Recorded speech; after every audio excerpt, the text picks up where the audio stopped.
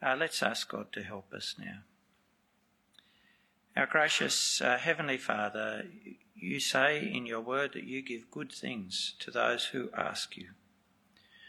And so we pray now for good. We pray that we would receive this word as the word of the living God, and it would do its work in our hearts. It would help us trust Jesus for salvation, and through its teaching, rebuke, correction and training, we would be equipped to live as Jesus' followers. And help me in my weakness to speak your word truthfully and clearly. We ask this in Jesus' name. Amen. Well, as Helen has said, Chris is away for 2 weeks. When he comes back, he's actually going to be starting a series on Elijah. But that left a 2-week gap, as it were, between finishing 1 Thessalonians and starting Elijah. And we thought in this 2 weeks it would be helpful to look at 2 things that are in fact kind of always relevant: prayer and how Christians deal with wealth and material needs from Matthew 6. So tonight we're actually going to be thinking about prayer. And you may not have realised this in our secular society, but it's not just Christians who pray. Lots of people pray. So Buddhists pray, Hindus pray, Muslims pray, Jews pray. And yes, it has been said that in foxholes even atheists pray, but I doubt many of us have any personal experience of that. But prayer's not just a Christian thing. It's still near universal, as it was in the 1st century when our Lord first taught his disciples how to pray as his disciples, those who came to God as Jesus revealed him to be. And of course, as a near universal thing, prayer, like driving, provides lots of opportunities for people to get it wrong. So Jesus starts his teaching on prayer by contrasting the way the disciples are to pray with wrong practices of prayer in the world around them, where people can, verses 5 to 6 of Matthew, and it will help you to have your Bible open, where people can pray for the wrong reason, where they can pray to the wrong God, ignorant of the true God, verses 7 and 8, where verses 9 to 13 they can pray for wrong things, and then in verses 14 to 15 where they can pray with the wrong heart, the wrong attitude of people who are not in relationship with the true and living God by his grace. Now, as you heard, this teaching is part of a larger section where Jesus continues to teach his followers what the righteousness that exceeds that of the scribes and Pharisees, the righteousness of citizens of the kingdom he preaches, looks like. In this section, the focus is on what we might call, this section of Matthew 6, or what we might call religious duties, giving to the poor, prayer and fasting. Now again, in our society, these may not play a big role as formal practices, but Jesus' society was a religious society, like many Muslim or Buddhist countries today. And a person's participation in those acts was an important part of establishing their reputation in the community as righteous, as someone who, in this case, the Jewish case, conformed their life to God's covenant with his people. I'm going to focus on prayer tonight because it does play such a big part of our day-to-day Christian lives. But 2 observations from verses 1 to 4. The first observation is this: the big point of this section is clear. Jesus states it at the beginning before illustrating it through the practices of giving to the poor, prayer and fasting. Beware of practicing your righteousness before other people in order to be seen by them, for then you'll have no reward from your Father who is in heaven. What we do, the practice of our religious duties like church attendance or serving at rosters or attending meetings like prayer meetings, must be done, says our Lord, for God our Father, not motivated by a desire to impress people, done to win their approval. And secondly, For we should just observe this, and I hope you observed it from the reading. For Jesus and his contemporaries, giving to the poor was an aspect of your duty to God. A piety without generosity to the poor was unimaginable. Now, I think in many ways we have lost that today. Today, the appeal to give to the poor is made exclusively on what you might call the horizontal plane, their rights or their needs, tugging at our heartstrings. The appeal's not made on the vertical plane, that is, what our God requires. But giving to the poor is what God requires. The poor don't have to demonstrate their worthiness or the extremity of their need. If they are poor, we should know that God expects us to give to them as part of our love for him. And that's important because, sometimes we make judgments about the poor. They're not needy enough or they're not worthy enough. And we can use that to harden our hearts to them and minimise our giving. But you cannot so easily avoid or water down what God expects. And he commands us to give to the poor, to respect him by respecting those made in his image. Our motivation to give is to please him, not to impress others. In fact, Jesus says it must be about pleasing him alone. Verse 3, but when you give to the needy, do not let your left hand know what your right hand is doing, so that your giving may be in secret, and your Father who sees in secret will reward you. Now, not letting your left hand know what your right hand is doing is not talking about being ignorant of your own actions, thoughtless or unplanned in your giving. It's about not publicising, not advertising your giving, in contrast to the hypocrites who draw everyone's attention to what they're doing. So you can and should be thoughtful and intentional about your giving. Make the plan. But Jesus says you've got to keep it between yourself and God. But let's move on to think about the main thing tonight, which is prayer. Our prayers. When you pray, you must not be like the hypocrites, for they love to stand and pray in the synagogues and at the street corners, that they may be seen by others. Truly I say to you, they have received their reward. But when you pray, go into your room and shut the door and pray to your Father who is in secret, and your Father who sees in secret will reward you. Just as you can give with the wrong motive, so you can pray with the wrong motive. Most praying in the first century, like reading, was out loud.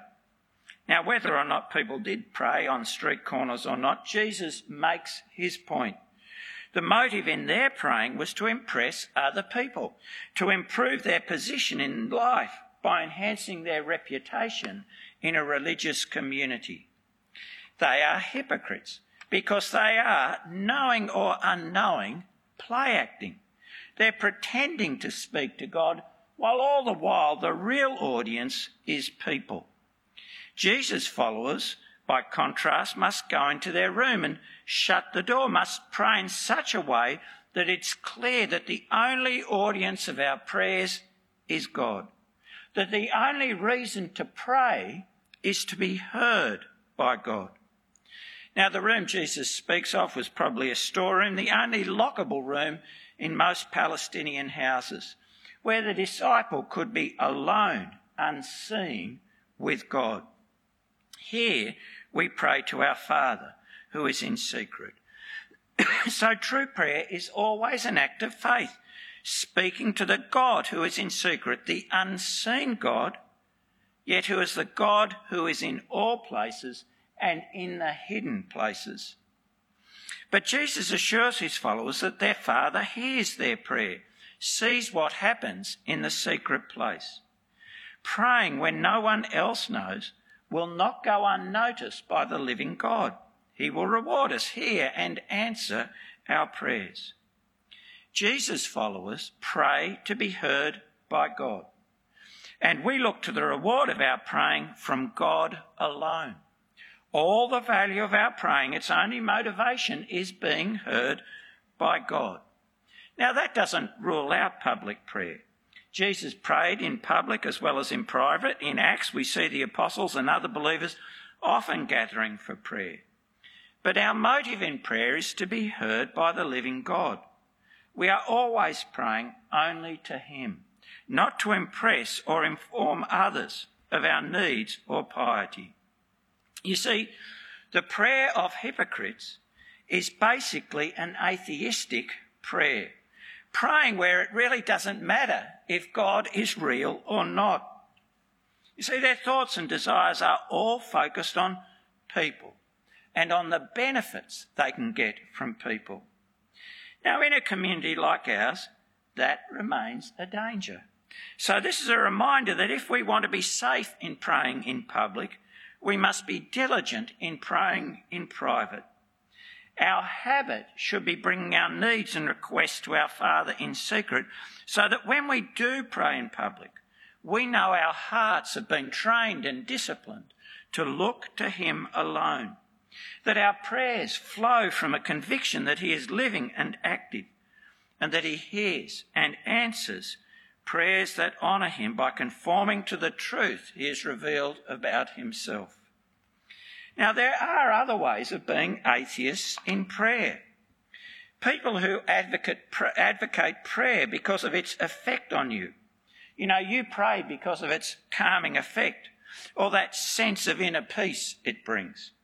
Or those who liken prayer to meditation, where its benefit is emptying your mind of the stresses of the day. Now, those are basically atheistic attitudes to prayer. Prayer done where God's involvement is irrelevant. And people who pray for those reasons have their reward, that calming or peace. And that's all. And that's nothing compared to being heard by God. And at least in my experience, and you can test this against your out of experience, people who say those things are actually out of touch with the reality of the experience of praying. Sometimes praying is just exhausting. Something that you have to work at, that takes energy. You come in desperate and needy with a lot on your mind trying to focus, and you leave desperate and needy. But knowing that you have been heard by your Heavenly Father and trusting him to answer. Well, that's my experience. Your experience might be different. Jesus' followers pray to be heard by God our Father. And that's why the prayer Jesus teaches is both simple, direct, and full of requests. You see, the living God doesn't need flattery or information or direction. But some people pray wrongly because they are ignorant of the true and living God and are praying to false gods, gods who are dead, gods of their imagination who neither see nor hear nor act in the world. So just as the prayers of Jesus' people are to differ from the hypocrites, so they are to differ from those of Gentile idolaters. And when you pray, do not heap up empty phrases as the Gentiles do, for they think that they'll be heard for their many words. Do not be like them, for your Father knows what you need before you ask him. The pagans thought that they needed to get their God's attention. And you'll soon be looking with Chris at the antics of the prophets of Baal on Mount Carmel in 1 Kings 18, when they're doing battle with Elijah. They work themselves up into a frenzy to get their God's attention. And because they thought they had to get their God's attention, they'd string together the names of God. They'd have long prayers full of flattery of the gods because, well, they couldn't be sure that God would be interested. They were trying to impress by the volume of their devotion. And they thought they needed to inform their gods of the circumstances and of what they wanted the God specifically to do, and so they'd lay it out in detail. But Jesus' followers pray to the living and true God. He knows what we need before we ask him. Calling God Father, as Jesus teaches his followers to do, should not make us forgetful of our God's awesome reality. You heard something of God's greatness in Psalm 139. O Lord, you have searched me and know me. You know when I sit down and when I rise up. You discern my thoughts from afar. You search out my path and my lying down and are acquainted with all my ways, even before a word is on my tongue. Behold, O Lord, you know it altogether. You hem me in behind and before and lay your hand upon me. Such knowledge is too wonderful for me. It's high, I cannot attain it. Our God knows us through and through, because as this psalm reminds us, he made us. He knit us together in our mother's womb. And he does know us before a word is on our tongue. Before we have formulated our request, he knows it. Our Father is almighty and all-knowing. He is of infinite wisdom, power and holiness. He is present everywhere and over all. And he knows what we need. He knows what's best for us. And as a good father will give it to us, even when that is not what we are asking for. See, our prayers are not about informing God of our circumstances as if he didn't know. And they're not about directing God about what he should do for us. Praying like that, in both those ways, dishonour the living God. Our prayers, as we'll see, are about asking God for help. So when you pray, especially if you're praying in public, don't confuse informing people of what is going on with praying to the Almighty God. If people need to be informed, then inform them. Say I'm going to pray for Auntie X, who's sick at the moment. But don't confuse that with praying. Inform the people and then ask God, who knows perfectly well what the problem with Auntie X is, ask God for the help that's needed. Our prayers are about asking God, bringing our need to him, trusting him to know best how to answer. Now, some will say, if he knows already, well, why are we asking him? Why pray at all? We are his creatures and his children. And God wills that we receive and know his goodness through prayer, through asking him. That we should come to him for what he promises, to receive it from his hand. That we treat him as he is, a person, not an almighty vending machine. You see, prayer is the expression of a relationship of humble dependence on our Father. It's not about getting what you want out of the universe, just another way of you being in charge, the centre of your world. Now, parents often know what their children need before they ask, but they still want to be asked. But they do know, don't they? I mean, few parents, when the child comes asking for food, are taken by surprise, are they? They say, well, who would have thought? You want something to eat? Oh, I've got to go to the shops. Very few parents are like that. God's much greater than our parents. But expecting and making the children ask actually strengthens the relationship. The child grows in knowledge of his or her parents' reliability and trustworthiness. And asking reinforces the parameters of the relationship, the authority as well as the responsibility of the parent. In this case, a responsibility to ensure a healthy diet and teach self-control. And asking often increases the appreciation of what is received, increases thankfulness, and helps those who receive it to value it. God wills his children ask him for what he knows they need. And he wills they ask in ways that show they know he is the almighty, all-knowing God who cares for his people. They don't have to pile on the words to get his attention, for Jesus says the living God is known as and can be called upon by his followers as our Father. Pray then, he says, like this. Our Father in heaven, hallowed be your name. Your kingdom come, your will be done on earth as it is in heaven. Give us this day our daily bread and forgive us our debts as we also have forgiven our debtors. And lead us not into temptation, but deliver us from evil. God is committed to Jesus' disciples, those who've responded to Jesus' summons to repent and believe that God's reign has come with him, God's King.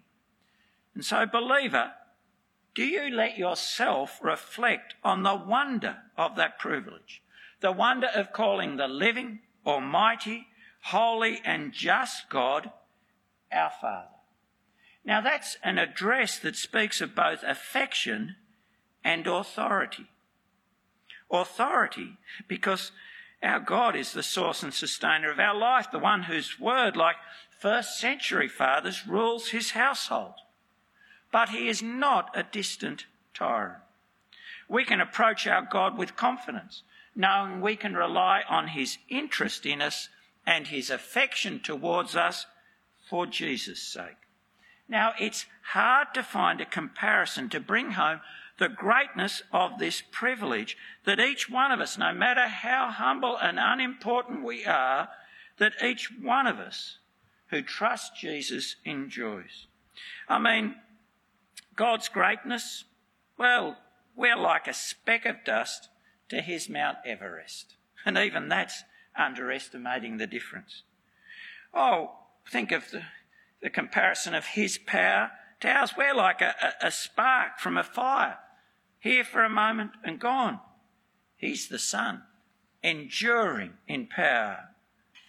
And how can we compare his holiness to our sinfulness? There is no comparison. Like light and dark, one excludes the other. When Isaiah was brought into the presence of the holy God, saw the train of his robe filling the temple, he said, "Woe is me, for I am lost." And yet you and I, trusting the Lord Jesus, believing he's died for our sins and risen again, we can call this great, almighty, true, living, holy God our Father. Now, that's a great privilege.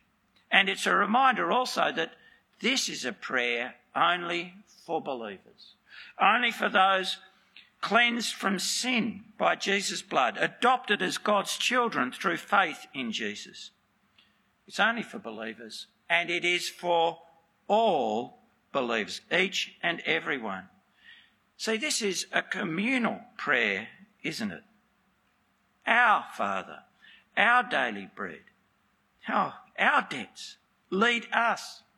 This is not a prayer preoccupied with self, but prayed conscious that we are each of us part of a family of believers and bringing the needs of our brothers and sisters to God along with our own. And think about the prayer as a whole. It's direct, it's simple, it's all requests. 6 carefully structured. The first 3 looking for God to fulfil his purposes in the world. The next 3 bringing before our God what we need to keep living as his children, as Jesus' followers in this world. Oh, it's comprehensive. All our longings and all our needs can find a place in this prayer. Now, Jesus doesn't teach here all there is about prayer. There's no confession, no thanks here. But it is the core, this prayer is the core of our practice of prayer that embodies and expresses what Jesus has actually just taught. Prayer is looking to the living God for what we need. Prayer that only makes sense where God is, where God hears, and where God is active in the world to save and keep his people. Now, these requests tell us that this is a prayer for the poor in spirit. That's where Jesus starts the Sermon on the Mount, remember. Blessed are the poor in spirit, for theirs is the kingdom of God. This is a prayer for the poor in spirit, for the desperate and dependent, those who know that the world is not as it should be, and only God can set it right, not them, only God, and those who know they depend on him for life, for relationship, and for living as a disciple of Jesus, and depend on him for coming to the realisation of the hope Jesus has given them. This prayer is both a model and a prayer that can be prayed in its own right, alone and together, for it expresses all that Jesus' people long for and need as we wait now the revealing of the Son in glory. Now, we're about to look at each of the phrases in this prayer, and of course, as you know, the danger is always that I'm going to say too much. Let me say that danger is real. For this is a prayer I have prayed every day now for 40 years. And the Lord here in these words gave me a way back to relating to our Heavenly Father after a really dry patch, when I couldn't think of my own words to say because I was just so in a sense distant. It was these words that, in a sense, through which God revived that relationship I had with him. And then, of course, it became the structure of my praying and has been ever since. So let's look at this phrase. Hallowed be your name. First phrase, and the one we usually stumble on right at the start, because who knows what hallow means, right? Well, I'm going to tell you, right? The hallow is when we ask God, hallow means sanctify. So what we're doing here is asking God to sanctify his name. That is, to cause people to treat his revelation of himself as holy, distinct, separate. Now, what does that look like? God causing people to treat his revelation of himself as holy.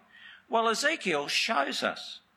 In Ezekiel 36 ESV it says, and God speaking, I will vindicate the holiness of my great name, which has been profaned among the nations, and which you have profaned among them. And the nations will know that I am the Lord, declares the Lord God, when through you I vindicate my holiness before their eyes.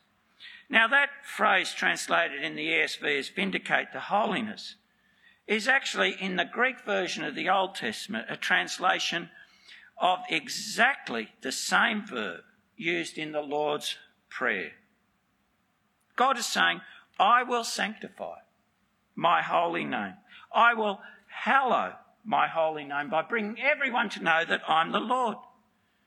See, asking God that his name be sanctified is asking God to act to show his reality in the world, that he is the God he has revealed himself to be, the only God.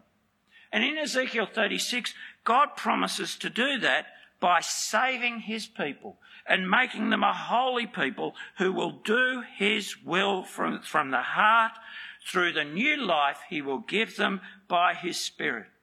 Oh, and in Ezekiel 38 to 39, God says he will show the holiness of his name through defeating the proud, those who would oppress his people. Actually, when you pray that first phrase, that's what you are asking God to do in the world, to save and to judge, so that people will know the truth about him. But of course, we're not just asking for the world. When we pray this prayer, we're actually asking the Lord to start in every phrase with us. We're asking the Lord to sanctify his name in our hearts, to move us to believe all that he says of himself, to rely on his promises, to tremble at his warnings as the promises and warnings of the living and true God. And we're asking him to move us, to cause us to live as his holy people. And notice this is the first request, the first desire of Jesus' followers, the honour, the glory of our Father, that all would know the truth about him. And we want God to bring them to know that. Your kingdom come. We long now, don't we, for the full revelation of the kingdom, the reign of God being preached by Jesus.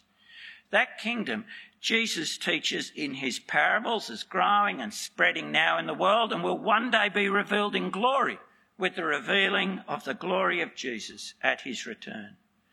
So this is a prayer that Jesus would reign now through his word, but especially that our Father would bring the day when the Lord Jesus returns and every knee bows to him. You see, to be a disciple is, yes, to be now living under Jesus' word, but it's also to be always longing for and looking for the future fulfilment of all that God has promised. To be longing for the establishment of justice and righteousness in the world. To be a disciple is to never to be content with the way the world is now. To never be content until Jesus' reign is acknowledged by all. Your will be done on earth as it is in heaven. There's a sense in which God's will is always done, but there's also a sense that at the moment his will, his righteous and holy law, is ignored and rejected and despised. Jesus' disciples confess that God's will is best for all, and we want it perfectly obeyed as it is in heaven. We want that time to come. We want that time when all disobedience and rebellion will be no more. And we want the granting of this prayer to start with us, don't we? You see, when you are praying this, you are saying, like Jesus in the garden, not my will, but yours be done in my life. See, this is a prayer for grace. To each day, deny yourself, take up your cross and follow Jesus. That God would so work in you and your fellow believers that we would willingly do those things we know he commands and which we don't want to. We're praying, your will be done, not my will. And we need to pray that, don't we? Because loving that difficult person at work is just hard. Staying committed to that difficult spouse when with every sinew, every cell in your being, you want to be free from the pain. Curtailing your own freedoms to be there for your needy friends. Sometimes doing what we know God wants us to do is hard. And we need to pray, your will be done. Give us today our daily bread. Jesus' first hearers were mainly day labourers. That is, they got paid that day the money that they needed to buy the food for the next day. Jesus is teaching them that they can look to their Father for what they need to sustain their lives and can turn confidently to him. That the Almighty God who cares for them, that the one who rules the universe, can actually be bothered with what they and we need each day. See, praying this prayer, we are acknowledging our dependence on our Father for what we need, for our recurring needs. Our Father's not upset when we come and ask him again the next day for that day's bread.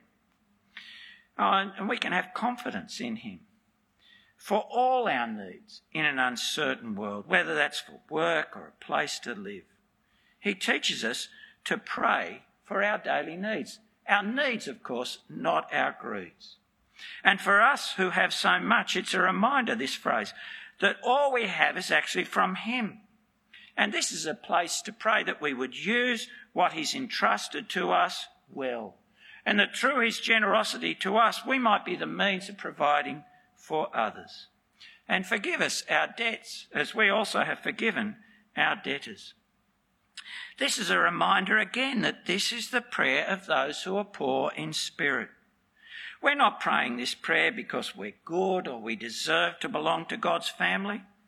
Debt's a metaphor for sin. And here's an opportunity to both confess our sin and remember that we are in God's family because of his mercy to the undeserving. We need God to keep us in relationship with himself by continuing always to us his grace.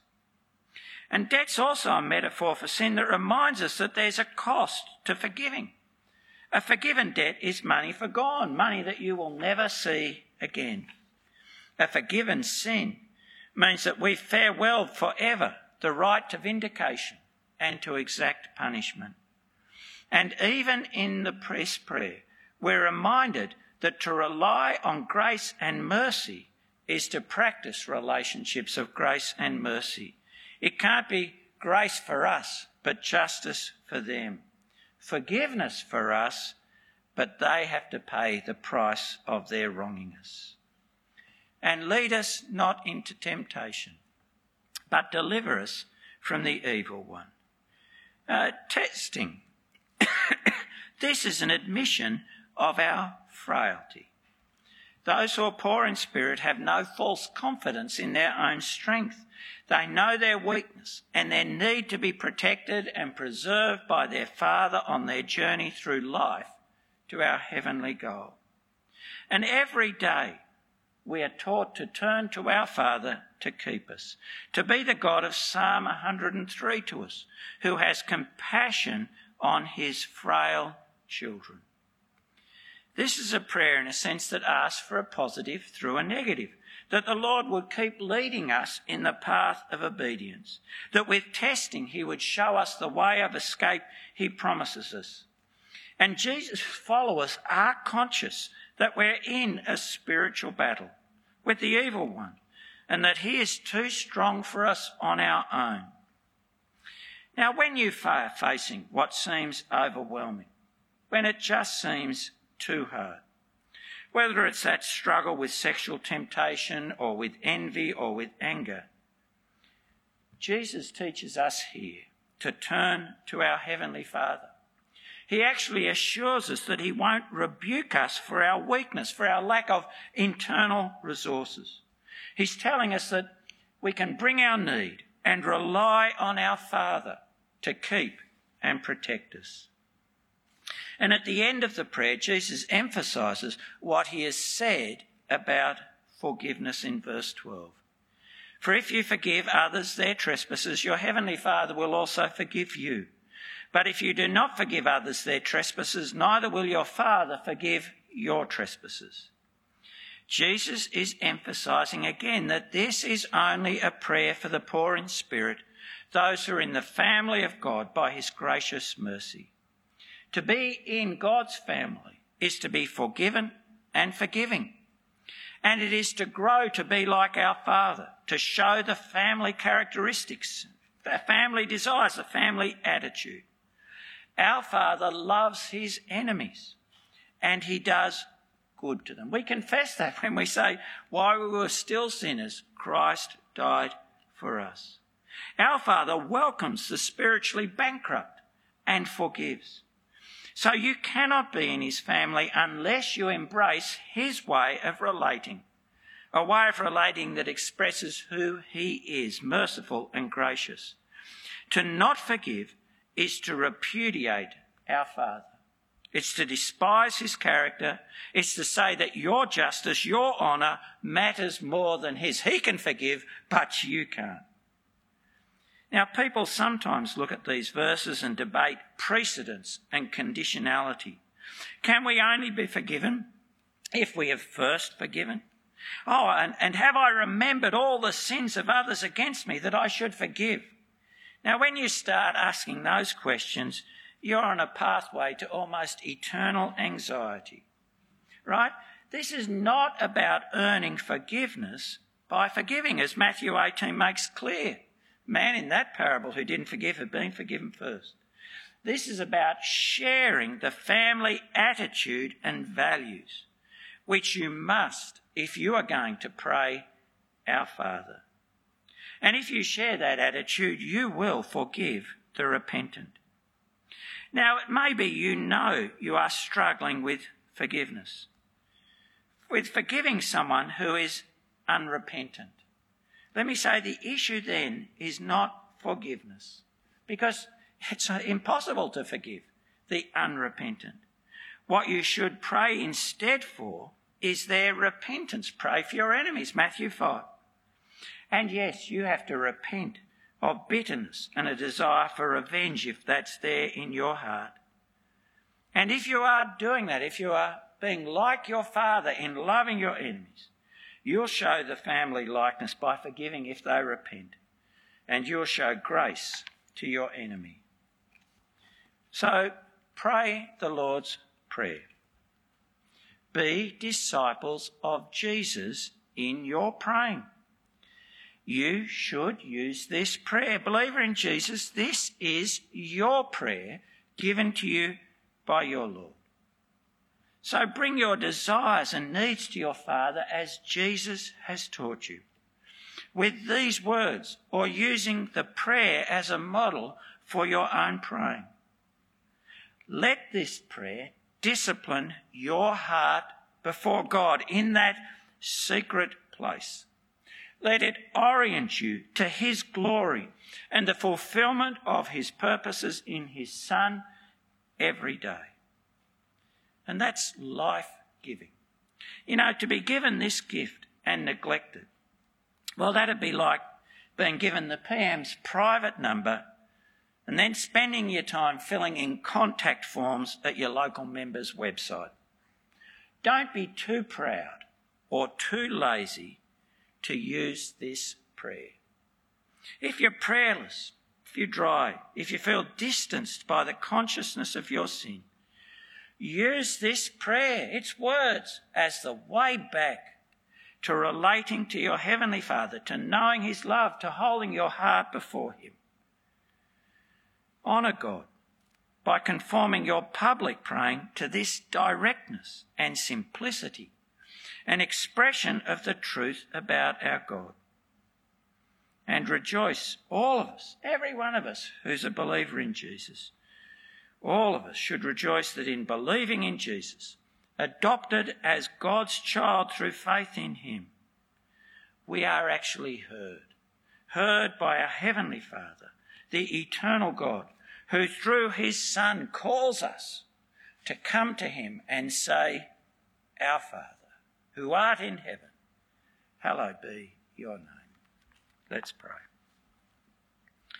Our gracious Heavenly Father, when we stop to think about it, we are stunned that you, the Almighty God, should teach us to pray to you through your Son, and should open up the way to you through your Son, through his death. We pray that we would not be lazy or proud and ungrateful and not pray to you. Please work in our heart gratitude to you, trust in you, a childlike dependence on you, so that we come in the private place and bring the needs and longings of our heart to you as your grateful children. We ask this in Jesus' name. Amen.